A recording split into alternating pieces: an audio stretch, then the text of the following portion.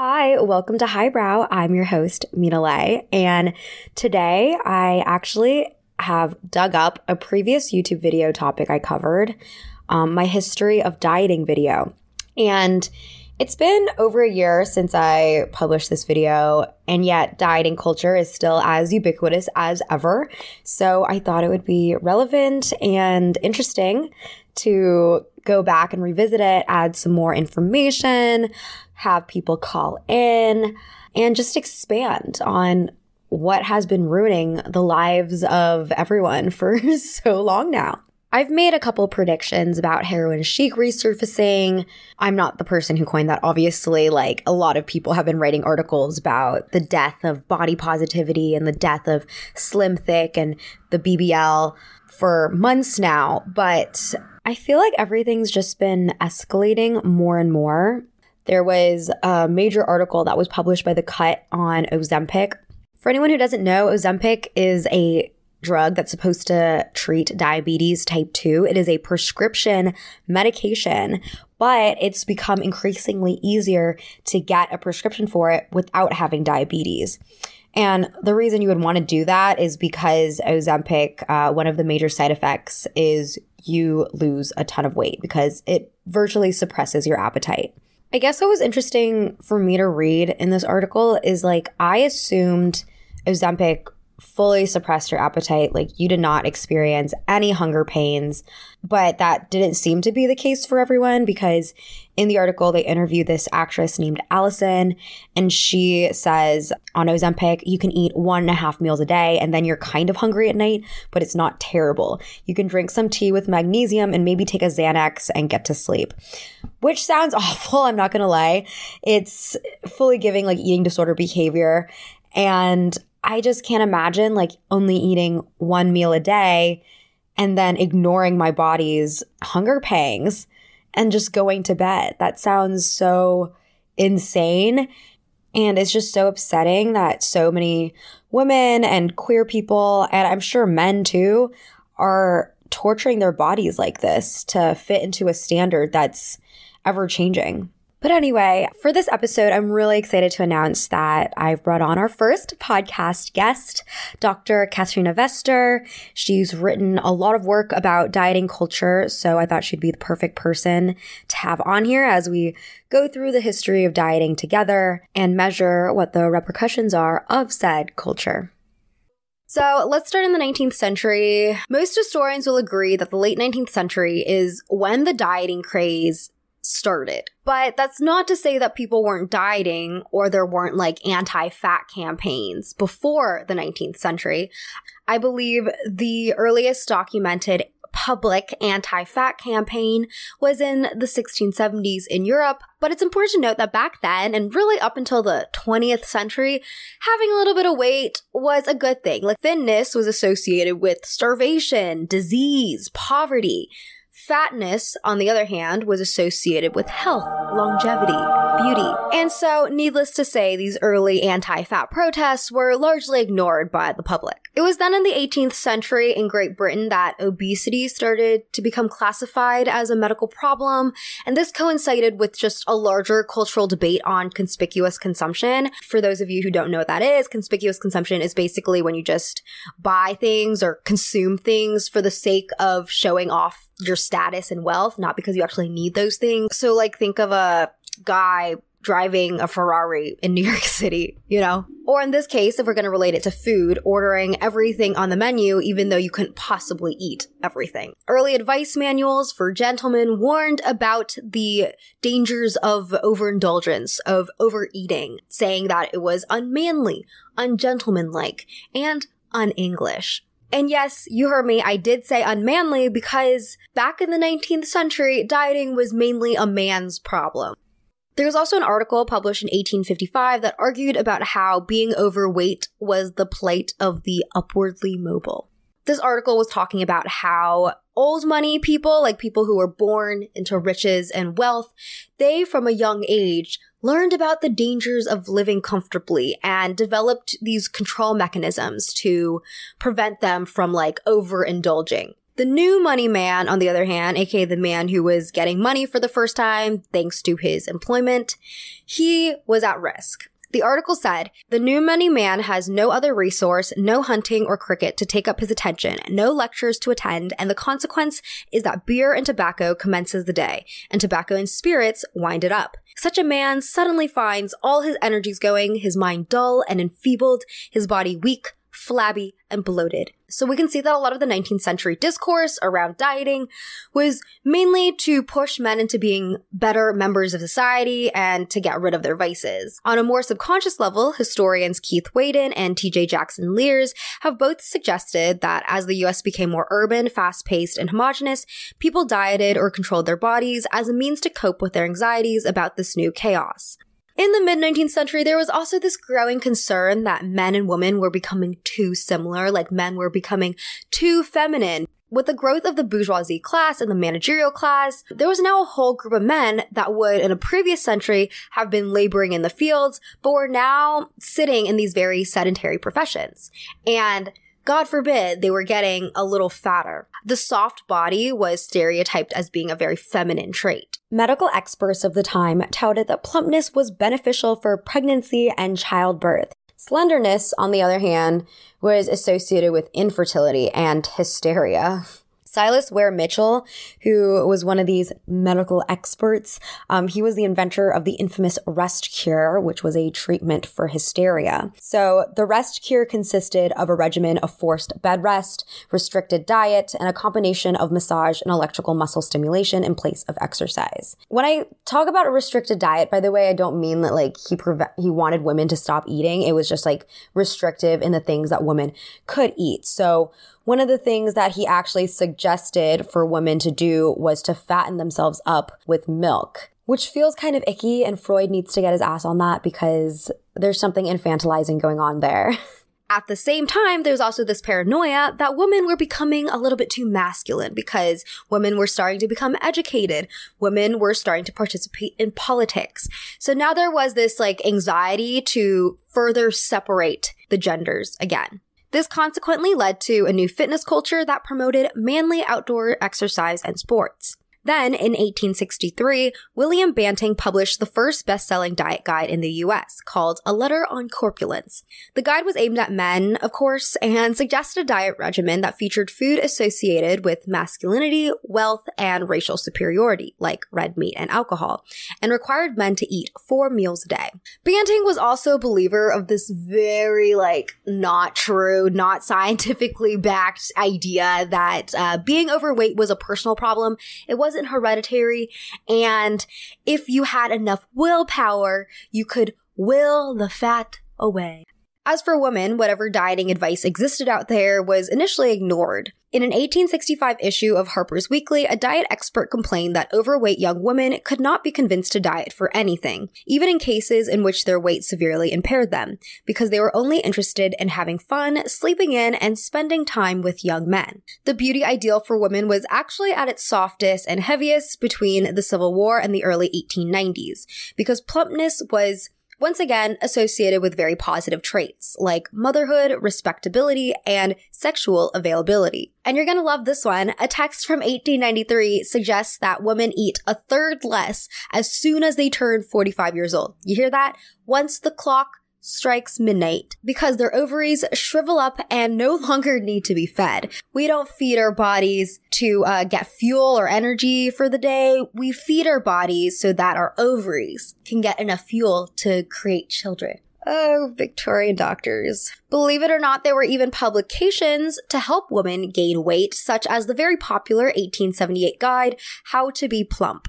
Of course, it would be like a total oversimplification to say that no woman was dieting in the 19th century. If a woman did diet, it was done in private, and we don't really know because of that, like how many women dieted, but we can at least see from magazine articles of the time period, there were a number of women who wrote to editors asking for dieting advice. For example, in 1868, Godey's Ladybook and Magazine published a short explanation of the Banting system, and in September 1869, Viola asked the editors of Harper's Bazaar self-help column how she could buy Banting's book in the U.S. Early women's rights activists also encouraged women to pay attention to their diets and also to start exercising. Rachel Brooks Gleason, one of the first female American doctors, even recommended her female patients to follow Banting's advice to gain more muscular fiber. And in an article from 1890, Eliza Putnam Heaton asserted that there is no reason why, provided she has sufficient willpower, a woman should not mold her figure to her liking. This brings us to another interesting idea. At the time, dieting could be considered to be a tool of bodily control, a tool of rebellion. Rather than only men being able to diet, women were asserting that they also had the self-control to do this too. And this may sound really dumb and arbitrary for modern day people, but at the time, we have to consider the climate, the social climate.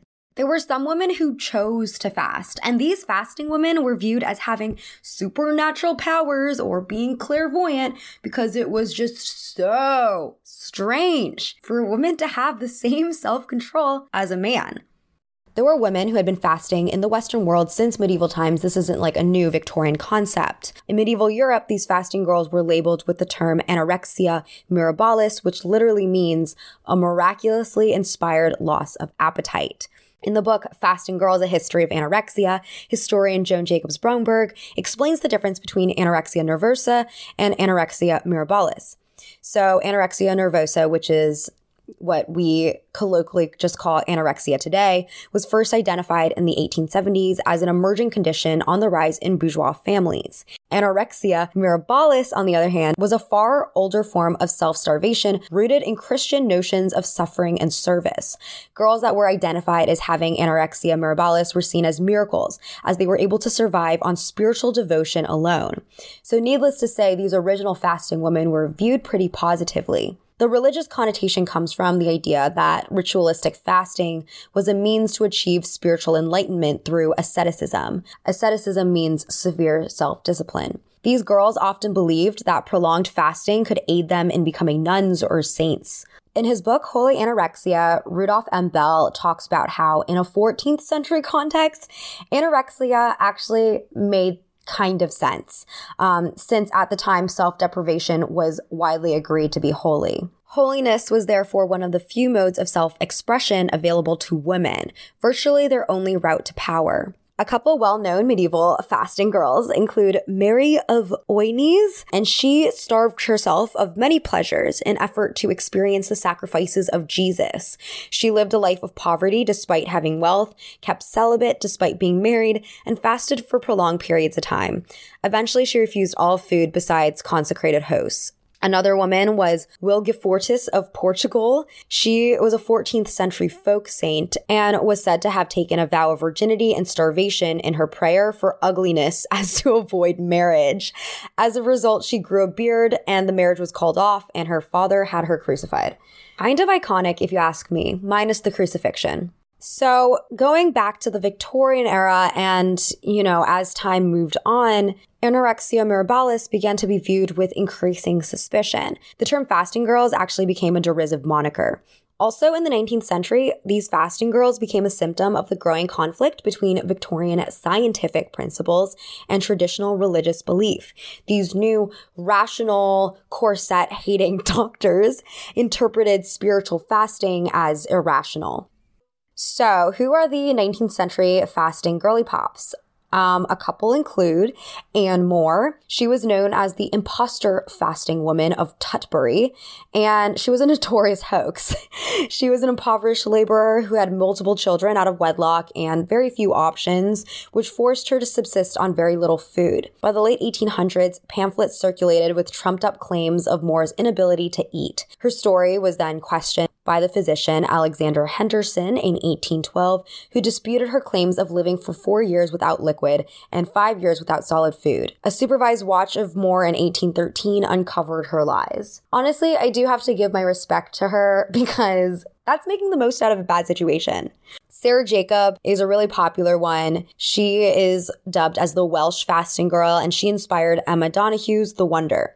She died of starvation, unfortunately, while her supposed fasting was being medically observed, leading to her parents being tried and convicted of manslaughter because Sarah Jacob was really young. I think she was like 11 years old. But even in the 20th century, there's still been people who claim that denying food and water is a way to becoming holy. In a more muted, acceptable level, there's just regular fasting, which, depending on the religion, occurs for a short amount of time. Like, you're not supposed to be close to death. But in 1981, this man, Wiley Brooks, founded the cult of the Breatharian Institute of America. And Breatharians claim to subsist on only air and light. Brooks toured nationally with high-priced immortality workshops, gaining close to 400 followers. But in 1983, all good things have to come to an end, and Brooks was caught eating junk food. He was supposedly spotted leaving a Santa Cruz 7-Eleven with a Slurpee, a hot dog, and Twinkies.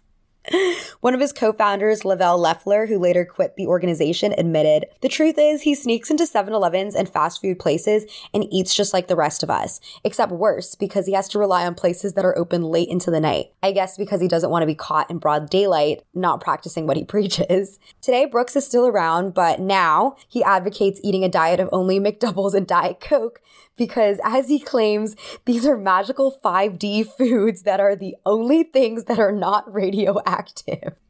This is a far cry from his breatharian days, where if you actually look at his website, which is still active at breatharian.com, one of the things he writes is, "After all, you are what you eat." But let's get back to the Victorians. Most women were not fasting to the extent of Sarah Jacobs, but they were still dieting. By 1896, the Boston Daily Globe reported that dieting had become the craze for women. And it goes without saying that as the slimmer figure started becoming in vogue, the rounder, stouter figure started to become out of vogue. Katharina said in her article on dieting in postbellum America, "In this cultural climate, Jewish women, immigrant or American-born, were often imagined as overweight, which increased the pressure on them to control their body weight in the attempt to gain assimilated middle-class status. This pressure is possibly why the American Jewess, the first English magazine for Jewish women, published expert dieting advice several years before other women's magazines endorsed the topic. Similarly, Black women were also targeted. The mammy caricature was artificially fattened up in popular culture, and this body was also a symbol of revisionist history of a South that had fed and treated its enslaved people generously. Of course, people are built in all shapes and sizes regardless of race or ethnicity, but these stereotypes serve to prove how society deliberately tried to exclude Black women and other non-WASP women from ever being viewed as beautiful in the popular culture. Even more explicitly, the most famous female physical culture organization was the Women's League of Health and Beauty, which was launched by Mary Bagot Stack in 1930 and boasted 166,000 members, produced a magazine, and ran over 2,000 weekly classes in the late 1930s. The League, which saw women as the natural race builders, that is a direct quote, advocated a system of rhythmic gymnastic exercises focused on the abdominal and pelvic area and aimed at a slim, healthy, and beautiful female body. As Katharina writes in Regime Change, the obese, foreign, and exoticized woman was used as a contrast to the self-restrained and self-controlled Western woman, signifying advancement and progress, and serving as legitimization for her own demand for access to power. While the origins of dieting started in the 19th century, really, a lot of historians do say that dieting as this aesthetic craze didn't come about until the early 20th century. And what I mean by that is that in the 19th century, dieting was more associated with good health, but historian Roberta Sade notes that the first significant thinness craze was between 1919 and 1935.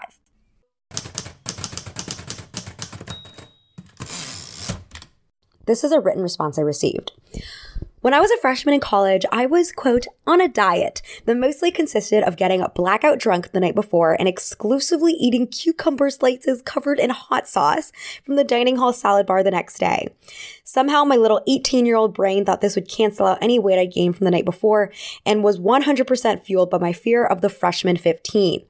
I genuinely think that the entire concept of the freshman 15 is the main driver of the diet and ED culture of college and lasts so much longer than the 4 years we spend surrounded by that culture. To this day, it's still insane to me how the number one advice I got from people my senior year of high school was how to avoid gaining weight in college, from women just a few years older than me, ranging all the way to my grandmother's age. Now, as a physical therapy student, I've been asked by multiple patients if going on a diet would help their pain, which genuinely is my least favorite question to discuss with a patient. To heal, your body needs proper nourishment and care, and women are so trapped in diet culture that they think losing weight is the end-all be-all solution that can fix whatever is wrong with them. Oh my gosh, so I have a confession. I did gain weight freshman year of college, and I was horrified when that happened.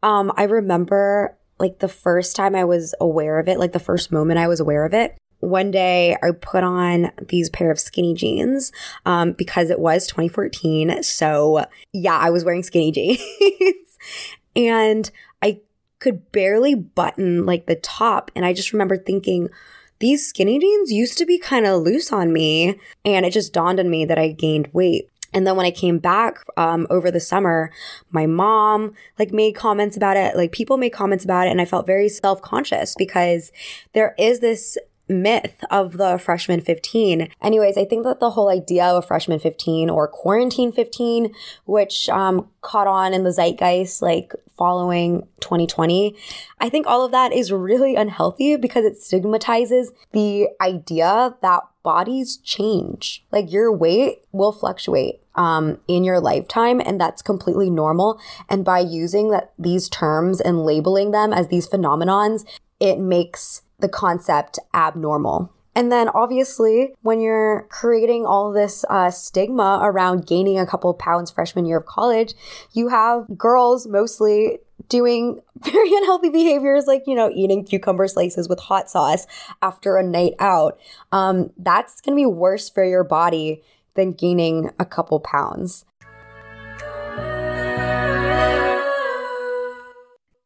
This person's story actually reminds me of this case study I read a while ago on Smith College.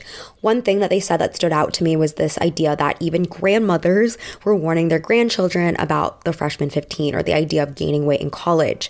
Weight in relation to college has been a stressful topic for literally over 100 years. Part of this is definitely because girls, for the first time, were leaving their homes and therefore couldn't rely on their mothers to closely monitor their weight. At the beginning of the 20th century, it wasn't super popular yet for women to attend college, but one of the options that was available to them was Smith College, which is still a women's college today. So we can expect that a lot of the conversations there in the 1920s revolved around dieting.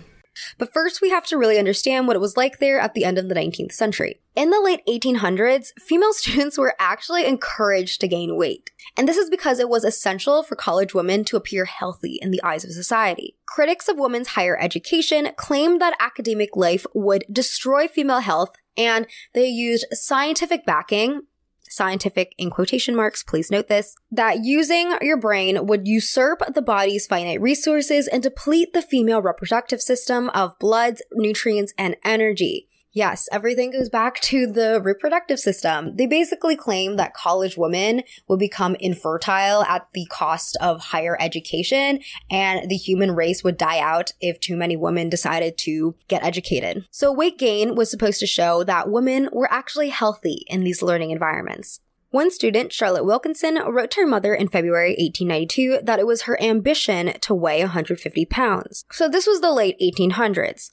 By the 1920s, if we look at the letters that college students wrote to their families or their diary entries, we start to see that now they were focused on reducing. Reducing was the term for losing weight, and at this time, it meant mostly cutting out sweets and starches, working out more, and not snacking in between meals. But of course, with any kind of dieting craze, there were people who took it to an extreme, and it manifested in very unhealthy practices. For instance, student Dorothy Dushkin wrote an entry in May 1922 saying, "Resolved once more to cut down my diet. Betty and Fran's chief topic of conversation is dieting. It is extremely wearisome, especially since they are both slender. I shall try once again to exert my willpower. I'm not going to say a word about it. I'm not going to foolishly cut meals and starve on certain days and relax on others as they do, but attend all meals and refrain from eating between meals." And in 1920, college physician Florence Gilman wrote, "Never have we had such a large proportion of seniors who are tired, nervously tense, underweight, anemic, with low blood pressure, showing a condition of depressed vitality. These things are found in students who have not been ill for the most part." So what shifted? Why were these students who 20 years ago would have been trying to gain weight, why are they now losing weight? Well, on a larger societal level, according to anthropologist Claire Cassidy, slenderness symbolized the freedom from want. The wealthy are able to switch the bodily metaphor of success from fat to thin because they do not need to worry about famine or infectious disease. They can go beyond the message of fat, "Look how much abundance I have," to a more etheric model, "I'm so safe I can afford to ignore abundance." But it's important to note that most of these college students didn't write in their diary entries with this level of class consciousness. Most of them wrote about how they wanted to lose weight because they wanted to look better or because all their friends were doing it. With that said, a major reason for this dieting craze was men. Up until 1910, college was mainly homosocial, as in girls would hang out with other girls, have parties with other girls, etc. However, by the 1910s, students would bat, which was a term that referred to groups of students and their usually male guests motoring to a rural off-campus spot to picnic. Early Smith students also used the term date to mostly refer to hanging out with a friend, usually another woman, but by the 1920s, the term date almost always referred to going out with a man. Historian Beth Bailey notes that dating moved courtship into the public world, relocating it from family parlors and community events to restaurants, theaters, and dance halls.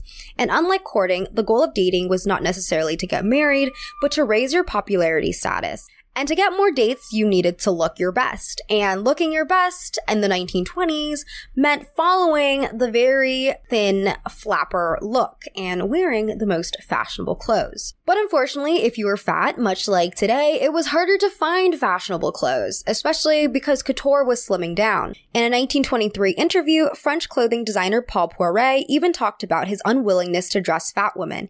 He said, "We do not pay much attention to fat women. They are the infirm among the fashionable. We cannot do anything special for them. They have merely to trail along the path of la mode. Their case is not for the dress designer, it is for the physician."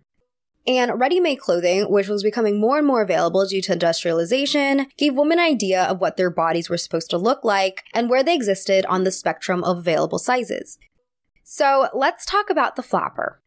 Margaret Lowe claims that before World War I, there was actually a number of different beauty ideals that women could fall into. There was the natural woman who had a curvy but not extremely hourglass figure, the voluptuous woman who had an extremely hourglass figure, and the Gibson girl, which had a linear but sensuous shapeliness. There was only one beauty ideal now, the thin, straight figure. And if you couldn't mold your body to fit into that shape, then it sucks for you.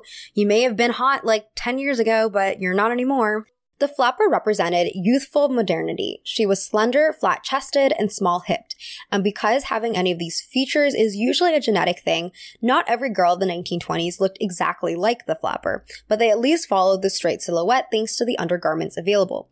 According to Lowe, these straight lines signaled adherence to the new sexual codes of 20s youth: dating, petting, fast dancing, and freedom from parental supervision. Another contributing factor to the slimness craze was the development of new food science. Building on mid-19th century German research, American food scientists were pushing for this idea to choose food based on its nutritional value rather than its taste and appearance. On top of recommending people to reduce fats, sugars, carbs, and proteins, they were also recommending calorie counting. Chin Zhao writes that this emphasis on calorie counting was in part stimulated by the U.S. government's World War I food conservation campaign. The government was invested in conserving meat, wheat, fat, and sugar for domestic and allied troops. Because these items were calorie dense and the dry goods among them were relatively easy to ship overseas. So it was only after the war that calorie counting became a phenomenon for weight loss. You may or may not have also heard of Dr. Lulu Peters, who was an infamous diet promoter and who published numerous popular articles and books that recommended restricting calories for weight reduction. Following in her footsteps, numerous doctors also wrote to women's magazines and journals telling women that they should count their calories, not just for themselves, but for their families to keep everyone at the right weight. This is a written response I received. In my 9th grade bio class, we had a nutrition unit where the teacher assigned everyone to track our eating for a week. We had to use an online tracker that created a little pie chart of the carbs, protein, nutritional breakdown of your diet. And there was also a bar chart that tracked excess caloric or sugar intake. It was awful. Everyone started comparing their daily charts and posting them on Facebook since it was 2014, LOL. It just taught us a bunch of pseudoscience BS, and my high school friends and I later realized it kicked off spirals of disordered eating for several of us. I honestly feel like this is a very common experience. I feel like I have some memory of my health class doing a similar assignment where we had to track everything we ate. I feel like this happened in middle school and I think I just suppressed it. Or if it did, none of us were posting on Facebook about it. That's vile. You know, I feel like a lot of what we learn in school for health is pseudoscience. I found this article from the Scientific American that talks about the food pyramid. The food pyramid that I grew up with, and probably what you grew up with, is the one that was designed in 1992. And that's the one with like 6 to 11 servings a day of foods rich in complex carbs like bread, cereal, rice, pasta at the bottom, and then fruit and dairy, and vegetables and meat kind of like in the mid tiers with a little tiny bit of fat and oil at the top. And this is just wrong because we don't need that many carbohydrates in our diet. And also not all fats are bad for you. So designating fats at the top for just like a small amount, it gives the idea that we should not be eating fat when in reality there are a lot of good fats that you should be eating. And apparently, when the original food pyramid was being developed, the typical American got about 40% of his or her calories from fat, which is about 15% from protein and about 45% from carbs. Nutritionists did not want to suggest eating more protein because many sources of protein, red meat, for example, are also heavy in saturated fat. So the fat is bad mantra led to the corollary, carbs are good. And yeah, this food pyramid is literally why my parents were so insistent that I drank milk every day. And I hated milk as a kid. I was one of those kids who just sat at the table way past dinner time because I didn't want to finish my milk. And my parents were like, you can't leave the dinner table until you finish your milk. And I think part of that is because like milk takes up such a huge section in the food pyramid. But in reality, they found studies that compared countries where people don't drink a lot of milk, like countries in Asia, and countries where people drink a lot of milk. And there's not a lot of difference in frequency of broken bones or age of osteoporosis onset or dental problems between these two regions. So I'm continuing my anti-milk agenda. I don't think it does anything. Don't take that. I don't want to give health advice. Don't listen to any health advice I give. But personally for me, I'll be pledging against milk. Calorie counting inevitably led to a larger social disdain for being fat, and the effects were devastating. In 1927, home economist Lydia J. Roberts said, "In this country, the calorie is a familiar word in the vocabulary of practically every adult, and anyone who doubts the possibility of popularizing it should observe a group of 10-year-old children counting their calories." There was a girl named Dorothy who even wrote a letter to Dr. Peters in 1924 saying, "I am 11 years old and weighed 136 pounds, which was too much." And for men, because I haven't forgotten about the men, most of them who decided to calorie count were doing it to gain muscle, not to like lose weight. So now dieting for weight loss was a predominantly woman-targeted arena. You've probably seen vintage ads of amphetamines being marketed as diet pills, and yes, this actually happened. Amphetamines were first introduced as medicine in the 1930s by the Philadelphia firm Smith, Kline & French, or SKF. In 1933, SKF created the Benzedrine inhaler, which was a capped tube containing 325 milligrams of oily amphetamine base. It was meant to help with congestion and was available over the counter for the following 15 years. Fast forward to 1943. By now, amphetamines were used also as an antidepressant in the form of Benzedrine tablets. These tablets were prescribed to a lot of soldiers and veterans who were suffering from PTSD and were even carried along in U.S. military general medical supplies. At the same time, these tablets were quickly, unofficially becoming a weight loss method as well. To give a sense of how much amphetamine was being consumed, according to a study by Nicholas Rasmussen for the American Journal of Public Health, by the end of World War II in 1945, over 500,000 civilians were using amphetamines psychiatrically or for weight loss. The consumption rate in the U.S. was greater than 2 tablets per person per year on a total population basis.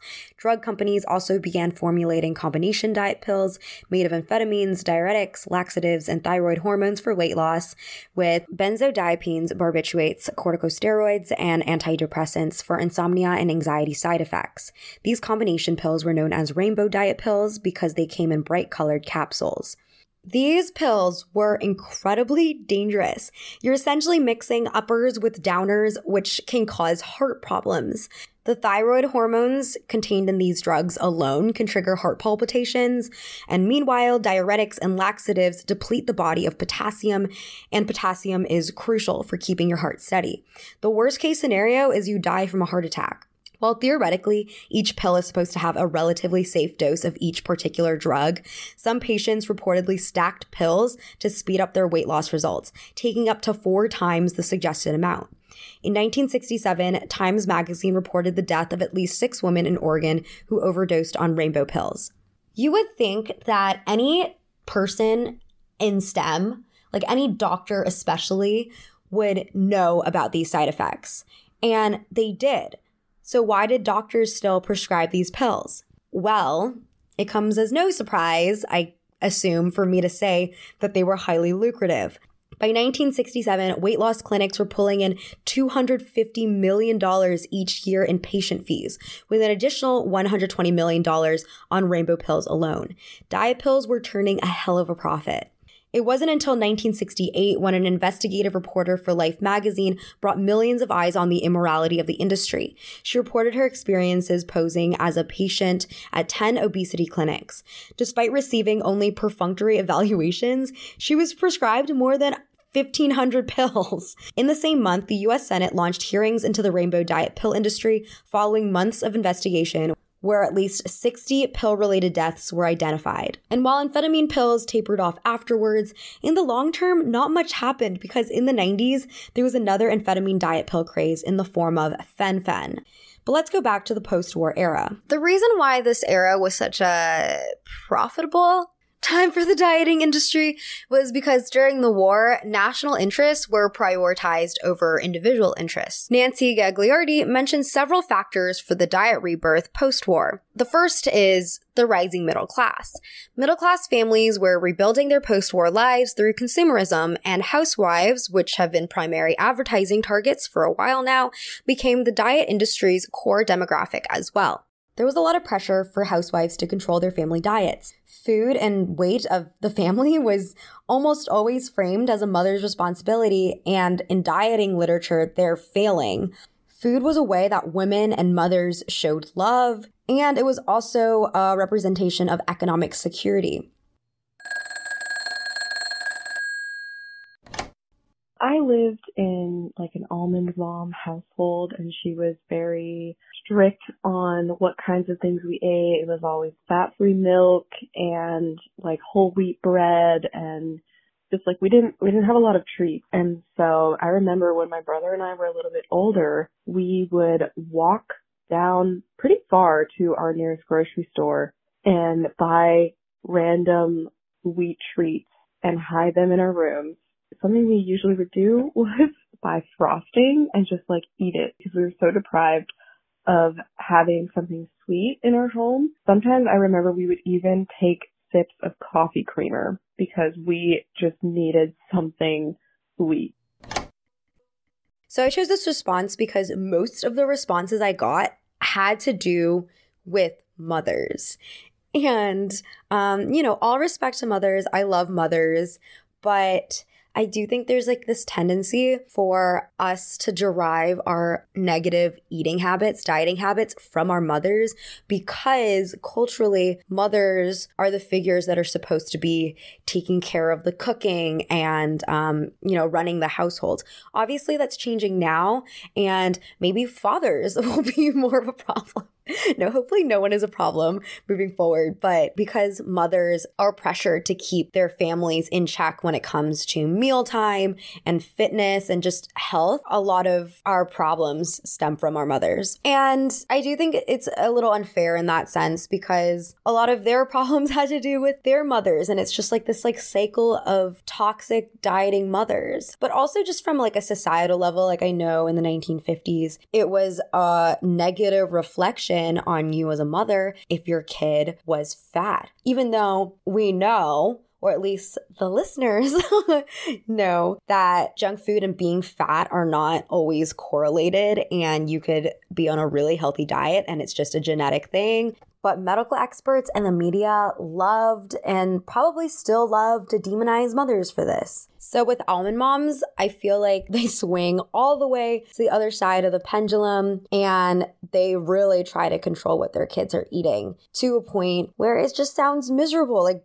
eating frosting and sneaking coffee creamer sips sounds miserable. And I remember my parents we were never an almond household, but I had friends who were living in almond households, and I would go over to their houses and I would be like, what is there to snack on? And I actually came across this article from NPR, and by the way, I'll leave all my articles in the show notes. It's called Kids' Sugar Cravings Might Be Biological. And in it, they talk about how children, like younger adolescent children, are just hardwired to prefer sweeter things than older adolescents and adults. And actually, in this study by Sue Coldwell, who's a researcher at the University of Washington, she and her colleagues found that children who were still growing preferred sweets, but children whose growth had already stopped, so around like age 15 or 16, had taste preferences similar to adults, which hinged on less sweet. Coldwell told NPR, "I don't know for sure, but I'm very suspicious that the bones are somehow telling either the brain or the tongue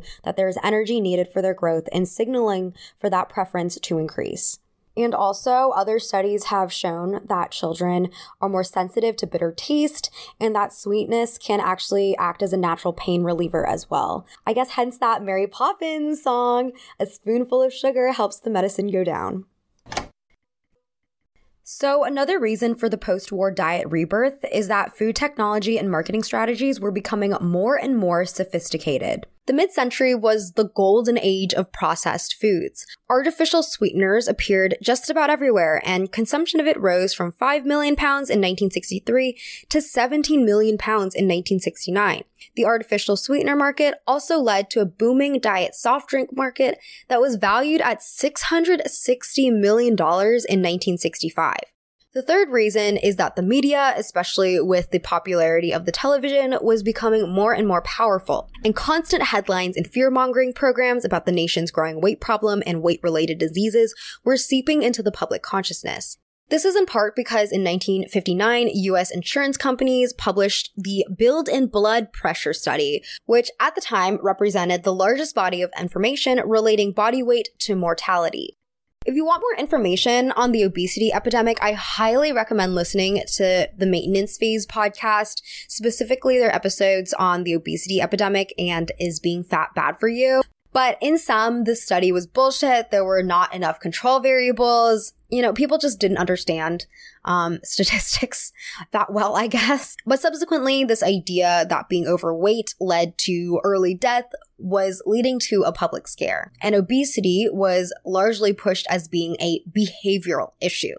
An interesting idea that I came across while reading Nancy Gagliardi's article, and I say this is interesting because I'm against dieting, just in general. But she does mention that dieting is not necessarily like a complete awful thing. There were plenty of aspects involved in the dieting process, such as planning, shopping, and cooking meals, which resulted in a sense of agency. There's also social aspects as well, like Weight Watchers, which was founded in 1963 and offered a community space for women to talk about their insecurities.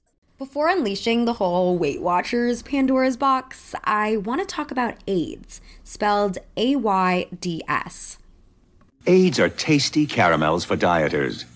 AIDS contains one of the most effective appetite suppressants you can buy, and AIDS contains no stimulant. So why don't you let AIDS help you lose weight and keep it off? AIDS helps you stay the way you want to be.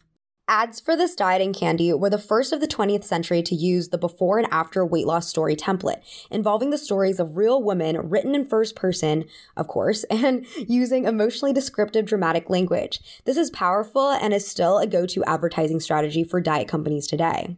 But the reason it was so powerful in the mid-20th century is because before this time period, women who were dealing with problems were told to just keep it in.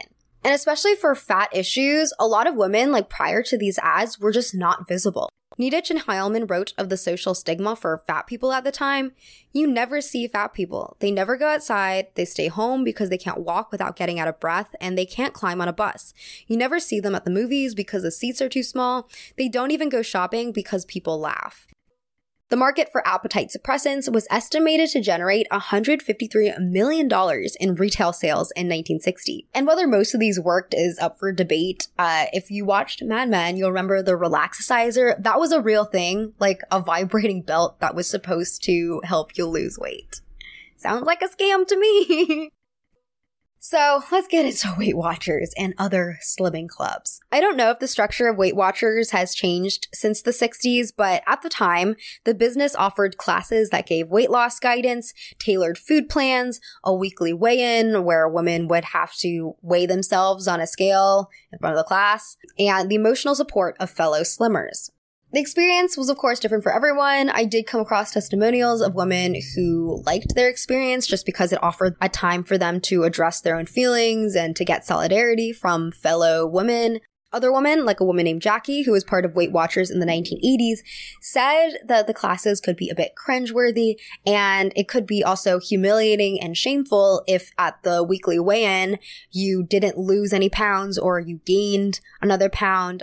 In the fall of 1967, Weight Watchers UK held a fashion show at Bentl's department store. It was a promotional event that included huge blow-ups of the models before pictures so that viewers could see how different they looked now. Leah Kent criticized the transformation trope writing for the book The Body Reader. The fat person, usually a fat woman, is represented not as a person, but as something encasing a person, something from which a person must escape. And it's important to also tell you guys that the slimming clubs had very not good rates of success. From a survey conducted in 1975, 63% of the participants regained some of their lost weight and 16% reverted back to their before weight. These slimming clubs did not care about changing the lifestyles of women, about raising their self-esteem and body image to prevent them from getting into these binge behaviors. Instead, they just focused and prioritized this arbitrary number that was supposed to represent premium objective health for all women. I'm going to play this clip from the Maintenance Phase podcast episode Weight Watchers, hosted by Aubrey Gordon and Michael Hobbs. She thinks, well, I'm fat and I need to lose weight, not, something's going on in my brain. Right. And maybe the solution here is a brain thing and not a body thing. You can be alarmed by your binge eating behavior and try to work on that behavior in a way that is not necessarily about weight loss or about seeing yourself as a fundamentally failed person.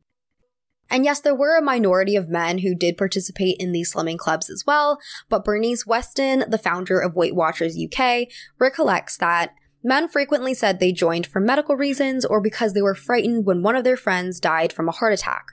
Women were more likely to say that they hated the way they looked.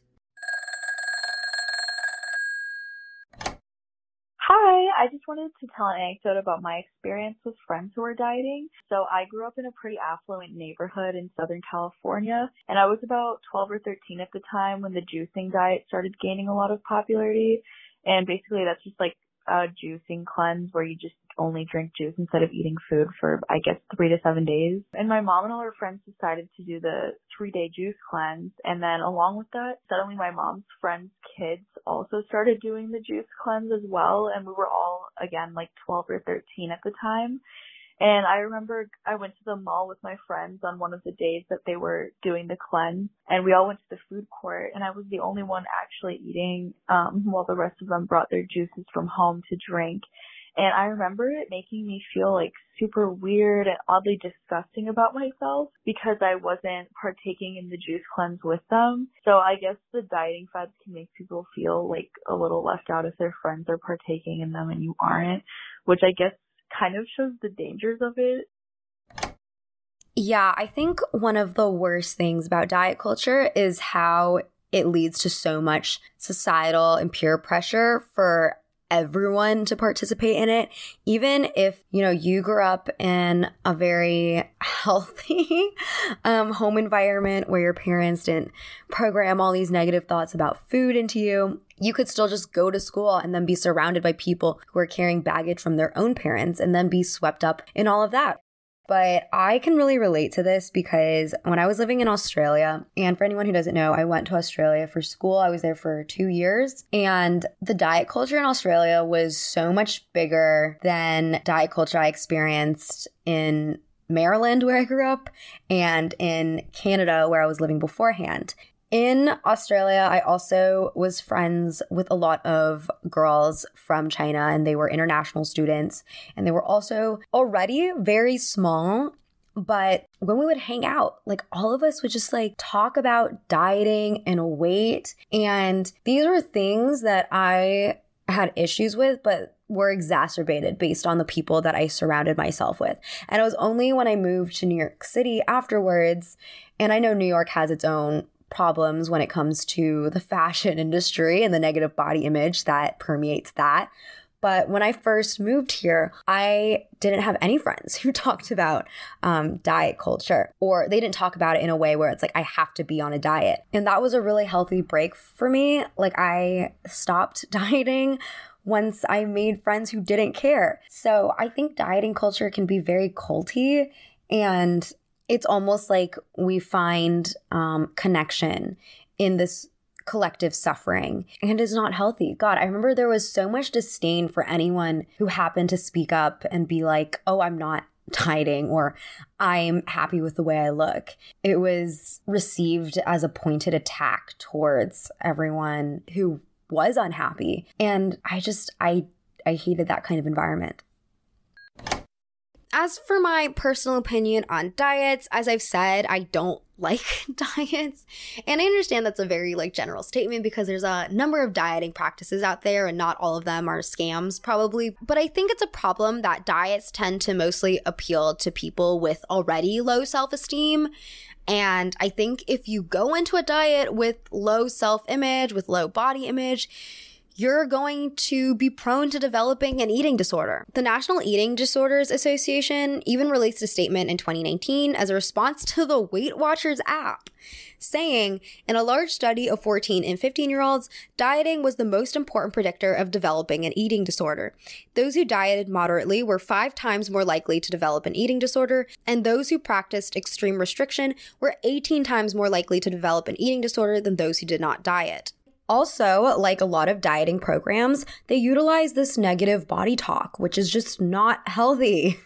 I'm going to play another clip from Maintenance Phase because Aubrey Gordon just made this point so succinctly.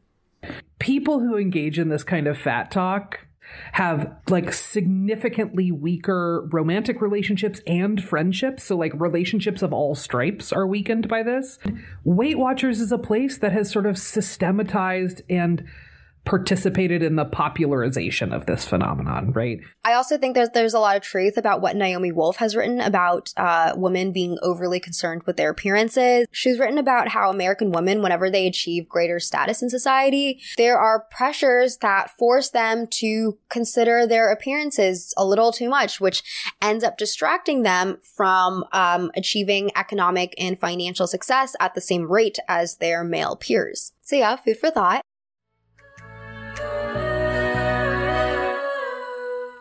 I'm Katharina Fester. I'm a cultural historian of bodies, fashion, and food, and I teach at American University in Washington, D.C. All right, so the one article that I reread a lot was your regime change article, which you wrote several years ago. And in it, you discuss how white women were pressured to diet in order to fulfill their role as society's natural race builders.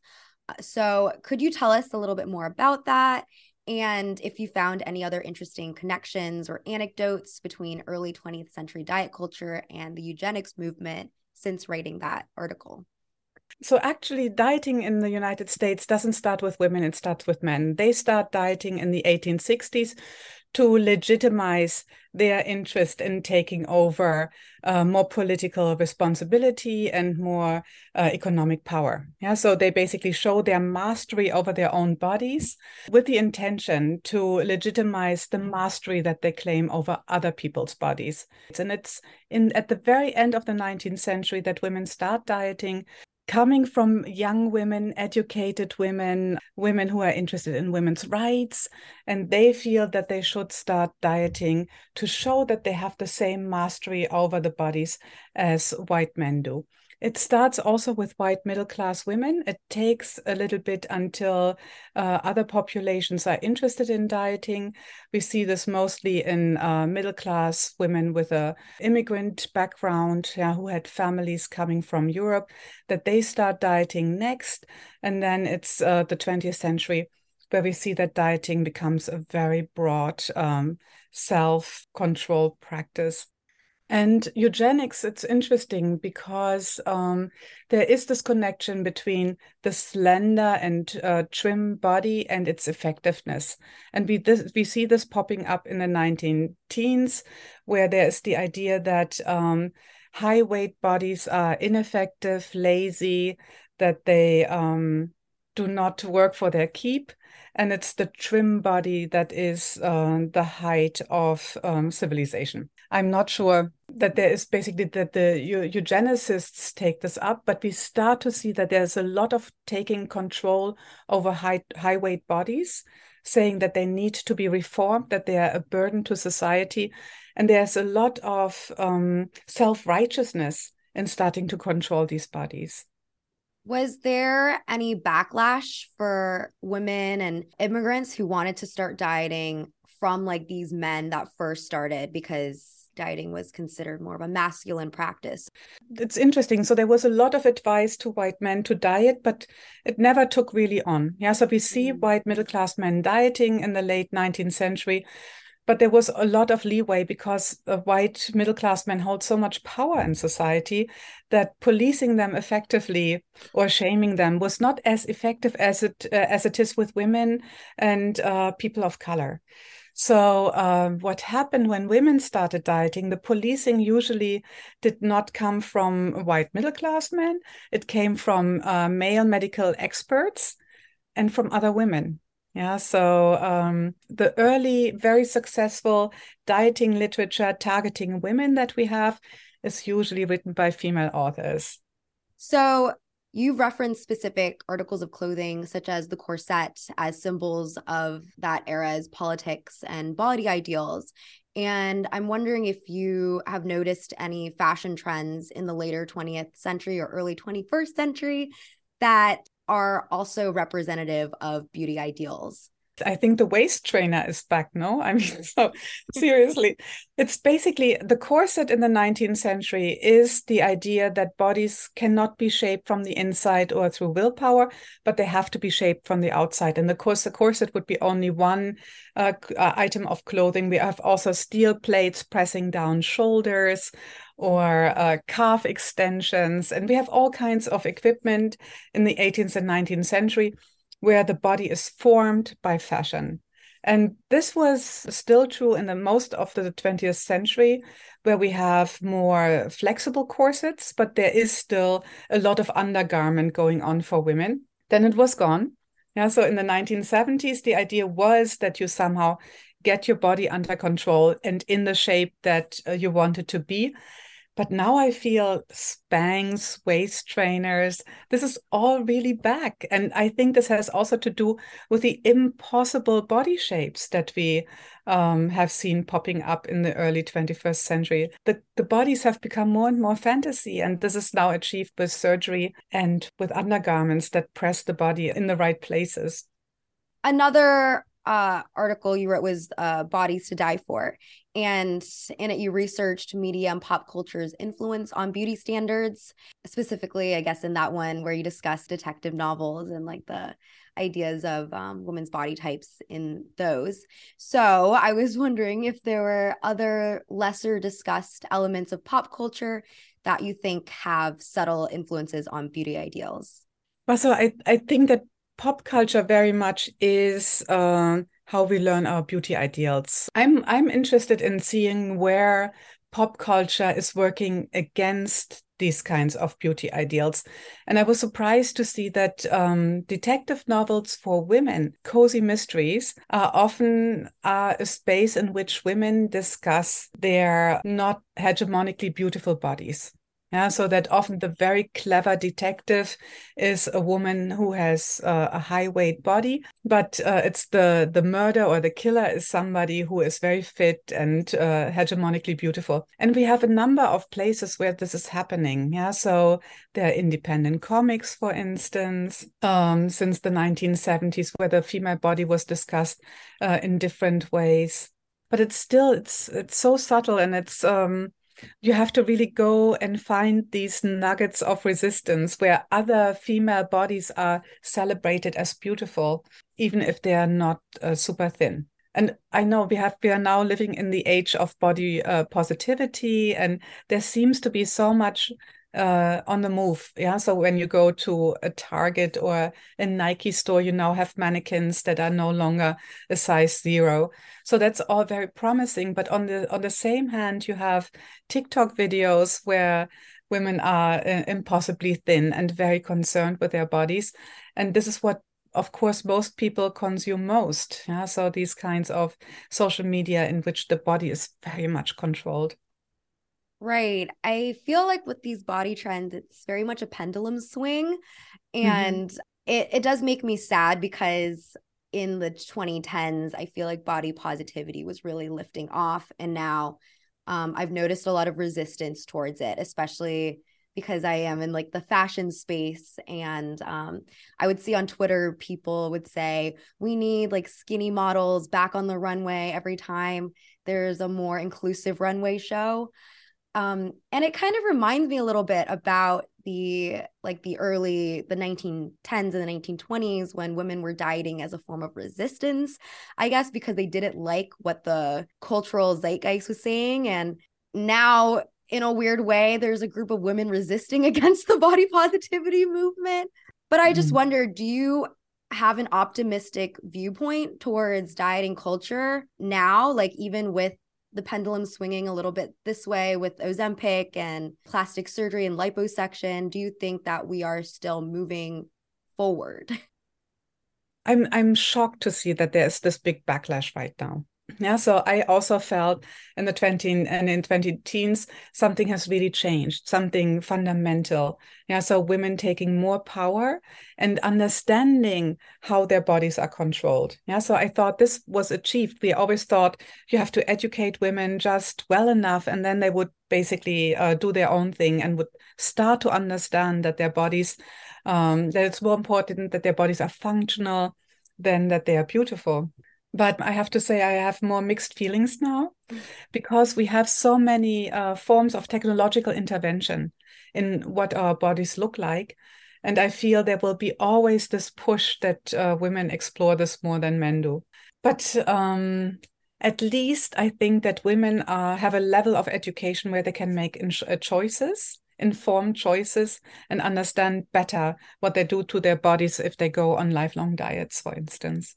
I actually read an interesting article recently about men getting plastic surgery to chisel their jaws or to lengthen their legs. And I was wondering if you noticed any like pervasive diet trends that are just targeting men. If you think that like a form of self bodily control is permeating the minds of everyone or just like mostly women. No, I think that this is basically probably the major change in this generation, that men's bodies are controlled almost in the same way as women's bodies.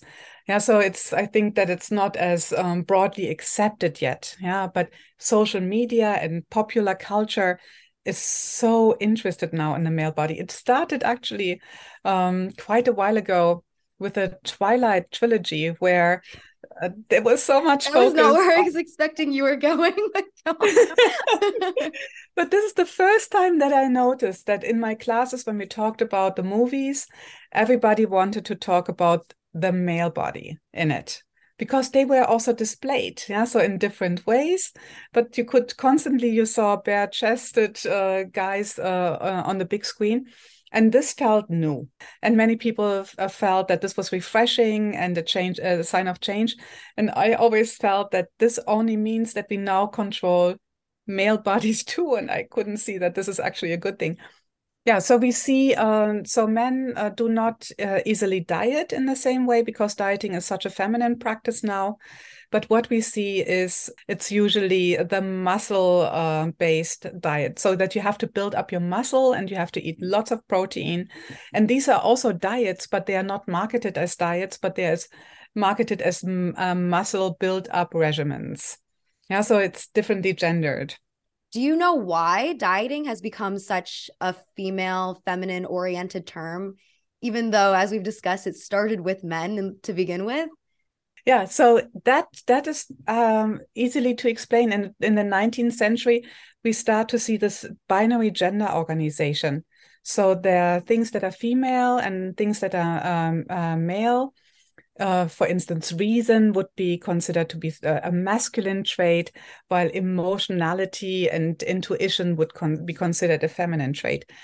And so, these borders between femininity and masculinity are very highly guarded in the 20th century, to that degree that everything that was connoted as being feminine was forbidden to men to engage in because it would effeminate them. Yeah. So, and that was something that could not happen. And therefore, everything that women would do or that would be considered a feminine practice, like cooking, cleaning, raising children, men could no longer touch. And this is, of course, changing. Yeah. So men are now more engaged in household work and in raising their kids. But for the body, it holds still very strong. Yeah. You wrote a whole book, like a Taste of Power, on the gender dynamics of cooking and gourmet food. And I thought that was also really interesting because I noticed that within fashion too, where clothing is considered a very female interest, but then all the people at the top of the industry who are making all the money, they tend to be men. But I did have a question about cooking, and I was wondering if you could talk a bit about the changing discourse on sexuality over the 20th century and into the present, and how that's affected the politics of cooking and eating. Okay. So in the 19th and 20th century, we start to see the gender organization of cooking changing in a variety of ways. So one of them is that women start to become responsible for the kitchen. That's not necessarily true for the 18th century, where often men had certain chores in the kitchen, like beer making or kindling the fire or things like that. So in the 19th century, all kitchen work becomes feminine work. And at the end of the 19th century, what we start to see emerging is that this is not a duty or a chore, because it's also unpaid labor. Yeah, so we need to have some kind of cultural narrative around this to incentivize women to do this unpaid labor. So what culture came up with was to say this is a women's labor of love. Women cook to feed their families, to make sure that everybody is safe, well-fed, healthy, and so that it's not only work that women do there, but they invest into their children and into their husbands, into their marriages, and that this is something that should be fulfilling because it's how they express their love. And we see this really emerging as a discourse with the joy of cooking in the 1930s.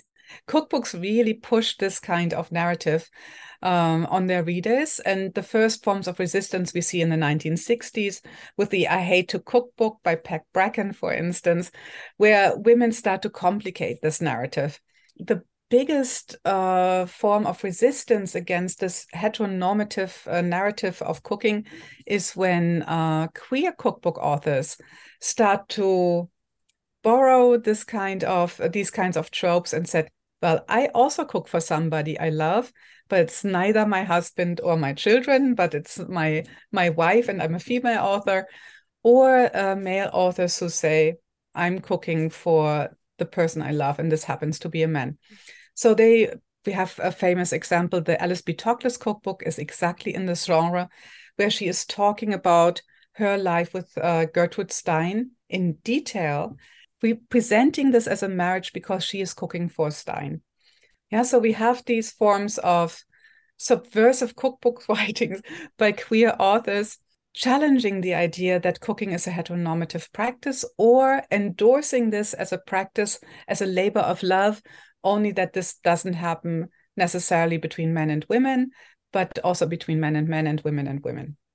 Were Yeah, these so, yeah. were these queer writers transparent about their relationships, or is it more implied? And if you look back at like anecdotes, you realize that they were queer. How common was this knowledge at the time of these books? Yeah, it's fascinating. So in the 1950s, the first cookbook where Alice B. Toklas is openly declaring her love to Gertrude Stein through her cooking, she has these anecdotes where she describes their life in great detail. She doesn't say that they have sex, but so you wouldn't find this in other cookbooks as well at this time. So she is talking in detail about their everyday life together. And it's striking to see that many people did not read this as a sexual relationship, but they read this as, these are two friends. She is the secretary of Stein. They live together somehow. Yeah, but everybody who was open to read this, so it's doubly coded. So everybody who understands that relationships between women can happen was reading this as a love letter to Stein. And then after that, most cookbooks that have been written in the 70s, 80s, and 90s, there are a lot of queer cookbooks, and they are usually very open and very outspoken.